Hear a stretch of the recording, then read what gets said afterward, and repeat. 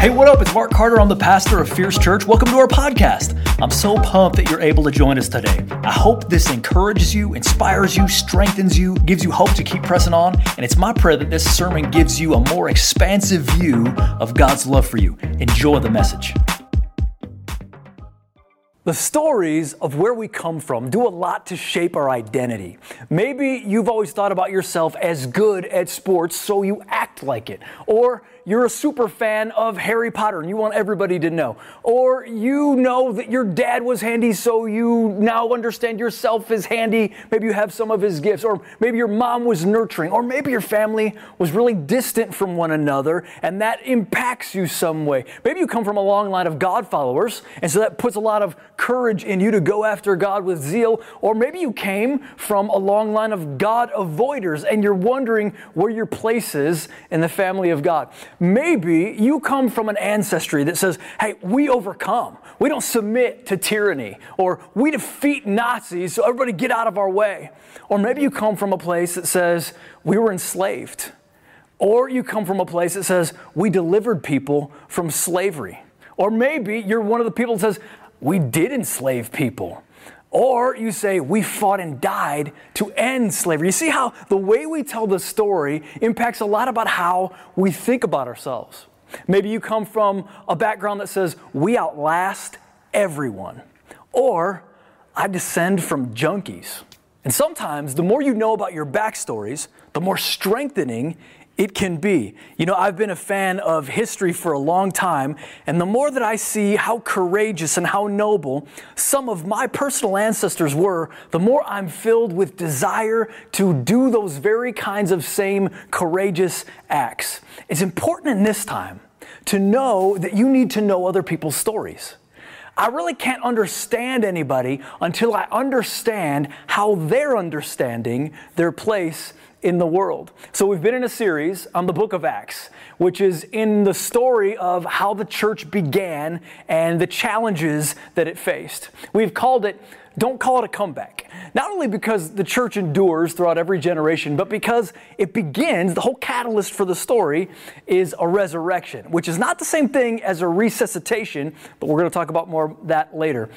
When studied carefully, the book of Acts reveals something about our identity that many are likely unaware of. So I want to tell you the story of where you're from and why it supersedes every other story. And it begins in a meeting place. If you're taking notes, number one, Eden was a meeting place. The Garden of Eden was seemingly two worlds where heaven and earth somehow meet. Here they sort of belong together. It's the borderlands of heaven and earth. It's got humans in the middle, reflecting God to the rest of the world. Like many cultures of history believed, it was a temple where heaven and earth are touching. And man was meant to dwell there in the presence of God, to know and serve and love Him there. And I really believe this is why we can't find the Garden of Eden on earth, because it was a meeting place of both dimensions. But human desire to usurp God's kingship and do things according to their own wisdom got them exiled from that place of peace and equilibrium and meaningful fellowship. And I'm sure it felt as though heaven and earth somehow split apart. Now, these humans have to live on earth with something like the memory of heaven. Man and woman's relationship is now fractured. And each one wants to be understood and to love, but they also desire to possess and manipulate one another and their fellow humans. And just like them, we wander in our own ways. We're living as exiles from God's presence. But thankfully, there's another chapter. God did not leave His people in exile. Now, I'm gonna take you through kind of a tour of the Bible with the major chunks, okay? But this next chapter is about the slaughter of the Passover lamb. During Passover, which was a Hebrew holiday, a lamb was killed to release the people from slavery to the Egyptians. And this celebration of Passover commemorates the fact that God was passing over the sins of His people when He didn't pass over the sins of those who were not His people. And then we get to this thing called Pentecost. Pentecost didn't originally refer, like some of us might think, to the day the Holy Spirit was poured out on the church. Rather, Pentecost was actually an agricultural festival 50 days after Passover. It was a feast commemorating the giving of the law to Moses on Mount Sinai. They would bring the first sheaves of their harvest as an offering to God, asking Him to bless the rest of their season. Now, Mount Sinai became a meeting place of God's reality and man's. Moses is given these commandments or these life rules that will keep God from removing the people from the heavenly meeting place of being near to His presence. Notice the order here.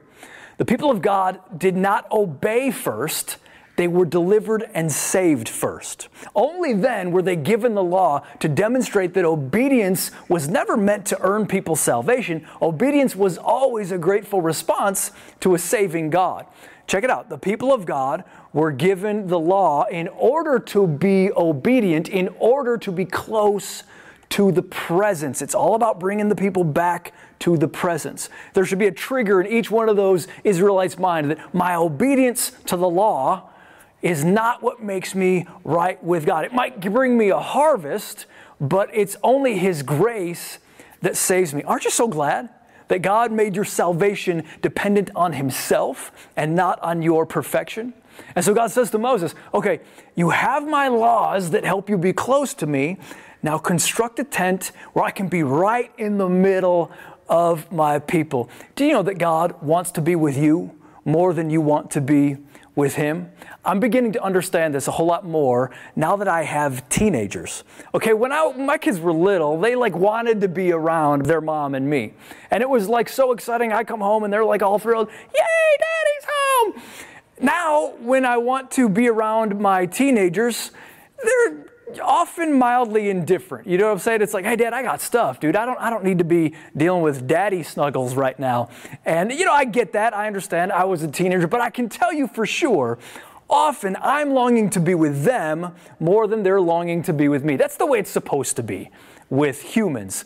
But with God, it's the same thing. He is longing to be with us a whole lot more than we're longing to be with Him. Okay, so if you're taking notes, number 1, Eden was the meeting place, and number 2, the tabernacle was the meeting place. The tabernacle was a tent that was set apart for God's presence to dwell so that He could be near His people. It was really just this smaller working model of old Eden. Once again, it represented the borderlands of heaven and earth. God and man could ideally dwell once again in the same space. Well, as years go by, the tabernacle turned into the temple. Now, Solomon's temple, man, when this was built, it was finally, everything has been set right. Finally, God can be with man again. All the promises are coming true for the Israelites. Here is heaven and earth together with a high priest and a go-between man in the middle who is taking the presence of God and taking the hand of man and connecting them.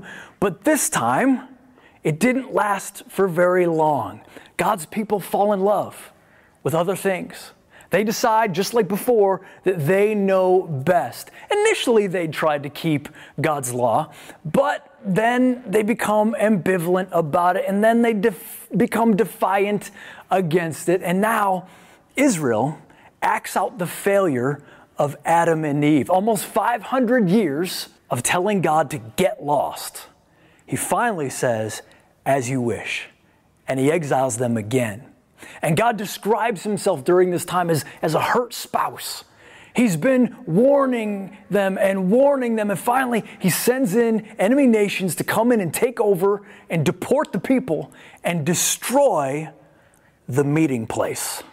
The destruction of the temple meant that now there is no link between heaven and earth. Now, if you're a Jew after this exile, you're reading this story in Genesis 1-3 about Adam and Eve getting kicked out of the garden, you're realizing this is our story.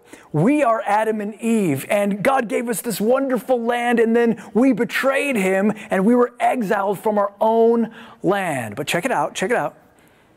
God didn't leave them without a promise. You know what it's like to be waiting on a promise? I'll tell you, man, I experience this every year around fall time, around right now. When it begins to get a little bit colder, I'm sorry for those who love it, but I just really dislike winter. I love it with the love of the Lord because He made it. But every year, I cannot wait to get to springtime. Well, luckily, I've learned over the years that spring is a sure thing. Spring is definitely coming. It's going to be a while, but spring is coming. And that was the kind of promise that these Israelites had. It was an ancient promise from places like Ezekiel 37 and 43. And rabbis and students of Hebrew Scripture would wonder about it and try to predict it. And it said, one day, God's glory, His presence, would return to inhabit a new kind of temple. Now listen to how Ezekiel describes this major event. Ezekiel 37:26 says this. It says, I will make a covenant of peace with them, and it shall be an everlasting covenant with them. And I will set them in their land and multiply them, and I will set my sanctuary in their midst forevermore. Check this out. My dwelling place shall be with them, and I will be their God, and they shall be my people. Then the nations will know that I am the Lord who sanctifies Israel, when my sanctuary is in their midst forever. Did you hear how he keeps describing He is with them, not even that they are in the place where He is? God is saying, one day, I won't make a deal that is dependent on their obedience, but on my faithfulness. And then, after centuries go by, Jesus, the innocent Lamb of God, is put to death for the sake of the people. Now remember, the death and resurrection of Jesus were seen in the book of Acts time as a Passover-like event. The Passover lamb is killed, and there's a dark night, just like Passover, and an impassable Red Sea, i.e. our sinfulness, is opened. Heaven and earth come together in Jesus' human body, going into the presence of God, forever removing the sin that separated us from Him. Now check it out. Just as Moses had gone up the mountain to return with the law, so Jesus ascended into heaven, and this is what Luke wants us to understand, the writer of Acts. He's now coming down again, not with a written law carved on tablets of stone, but with the dynamic power of the Holy Spirit, who alone can truly write God's law, His rule for life, on human hearts. Okay, did you get that? Now we're ready for our verse. We're ready to start the sermon. Now we can better understand today's text from the book of Acts. Acts chapter 2, verse 1. When the day of Pentecost arrived, now this is the day commemorating Moses coming down with the law, they were all together in one place, and suddenly there came from heaven a sound like a mighty rushing wind, and it filled the entire house where they were sitting. And divided tongues as of fire appeared to them and rested on each one of them. And they were all filled with the Holy Spirit and began to speak in other tongues as the Spirit gave them utterance. Number 3, the believing community is the new meeting place. Those who trust in Jesus Christ are now the prophesied new and better temple.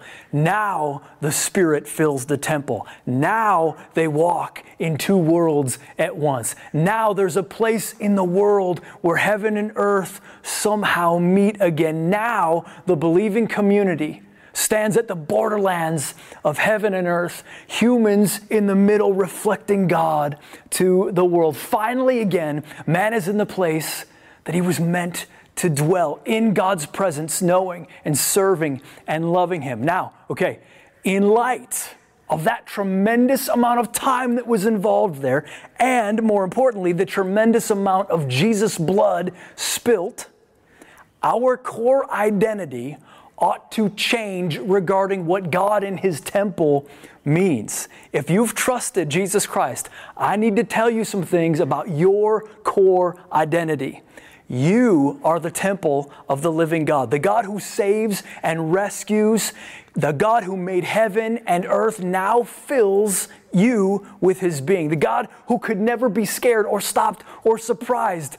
That God now fills you as His holy temple. Now notice quickly 3 things here. First, being the temple is a privilege. Would you agree? You and I are privileged to live on this side of the cross because we have permanent access to meeting with God. Man, none of the Israelites had that in Moses' time. None of the people in Solomon's time had that, but you and I have that because all the necessary sacrifices have already been made in Jesus on the cross. So check it out. You won't be kicked out. We've been given the privilege of living in a time when God deigns and delights in inhabiting us, literally living in us. Notice this also, being a temple should be part of my core identity. Your identity as the habitation place of the Holy Spirit, as a thing that is set apart for worship, should be at the core of who you think you are, whatever else you are. Whatever else you thought you were for, your entire being is for worshiping God, knowing, loving, and serving Him. You're not for keeping other people happy with all your choices or perspectives. You're not just for working a job. You're not just for playing a part. You're not just for somebody else or for your spouse or for your kids. It's not that you're not for them at all, but that's not the most important thing. You're important enough to leave heaven for, to endure a cross for, to rise again for, and to prepare a home in heaven for. That's good news. But this should also influence how we treat other Christians. This is why infighting and disunity in the body of Christ is so grievous to the Holy Spirit. See, no matter what I may have heard about them, or other people have said about them, or is said about them on whatever form of media I consume, or even what they've actually done, they're the habitation place of God. And the fact is that He's fixing them up just like He's fixing us up. Just because people aren't perfect yet doesn't mean God's not working on fixing up His temple. Somebody say, God is going to fix up His whole temple. He's going to do it. Here's what the world doesn't understand right now. Now check it out. Jesus is the only one powerful enough to bring true, lasting unity to a world in exile. During the days before the Constitution was written, there were many political disagreements and perspectives about what should the country do. Should the colonies unite, or should they not come together and just kind of stay a confederation? But there was one man of whom everyone had such esteem for, who was so beloved and trusted, that it was said of him that he was, quote, the man who unites all hearts. Well, of course, that was about George Washington. But let me tell you about a greater man. Jesus is the God who unites all hearts, so accept no substitutes. This is the real answer. Being united in Christ together as the temple is the starting place for true unity and empathy. Here is where we find supernatural love and forgiveness and acceptance. This is the opposite of prejudice and grudges. It is the ultimate valuing of someone because we are family. When everyone in the temple knows that they don't deserve to be in the temple, suddenly they have the most important things in common. Okay, notice this final thing. Being a meeting place means I am an access point to God for others. The new temple is an outpost. The temple is now ultra portable. Now it can go anywhere humans go. This means you and I should decide that we're going to have greater confidence that we are heaven's ambassadors. And of course that means it matters how we represent heaven. But when I approach people that are far from God, I'm believing that they are being drawn near to the most holy place, the outpost that God has made you and I into. Now, what's awesome about this Holy of Holies, this temple, going in there doesn't kill you if you come close to it. In fact, it opens the gates of heaven wide and welcomes anyone who approaches the throne of grace with affection, the affection of a Father who is satisfied with Jesus' sacrifice. When the church is gathering physically, Jesus is there, making them a missional temple. When the church is gathering online, Jesus is there making them a missional temple online. When the church is gathering in house churches, Jesus is there making them a missional temple in whatever area that is. When 2 or 3 are united in mission around the purpose of God at the office or at the social distancing restaurant or at the Zoom meeting, Jesus is there in every case, using those little meeting place Christians to be a missional temple, inviting everyone to come back to the meeting place. So let me ask you, which stories are you telling yourself? Because no matter where you came from or what somebody did before you, if you've trusted Christ, you are now, congratulations, you are now the long prophesied meeting place where God wants to inhabit and invite others in. So which stories are you going to tell? Let's pray. Hey, Lord, I know that there's so many stories that aren't good, or they're confusing, or they're forgotten even. Lord, I pray that you would use this story of your pursuit of man, trying to create that meeting place, that would be the heart story of every single person within the sound of my voice. God, would you reshape our identity? Remind us that we are creatures of destiny and that our primary first and foremost identity is in you as a meeting place for others to be drawn to the God of heaven. Father, I pray that you would re-script some of the false scripts that we've had and cause us to react in gratefulness, in praise, but also in boldness and in confidence that wherever we go, there the temple of God goes as well. We thank you so much that you're going to do it. In Jesus' name, amen. Thanks, peeps. We'll see you next time. Thank you so much for joining us. Special thanks to those of you who give generously to support this ministry. It's because of you that this is possible. You can click on the link in the description to give now or visit fierce.church for more information. If you enjoyed this, why not subscribe? Share it with your friends. Click on the share button and take a screenshot and then share it on social media or your social stories. Hey, whatever challenges you're facing, I know you can make it. Don't give up. Hang on to Jesus. He won't let go of you. Thanks for listening.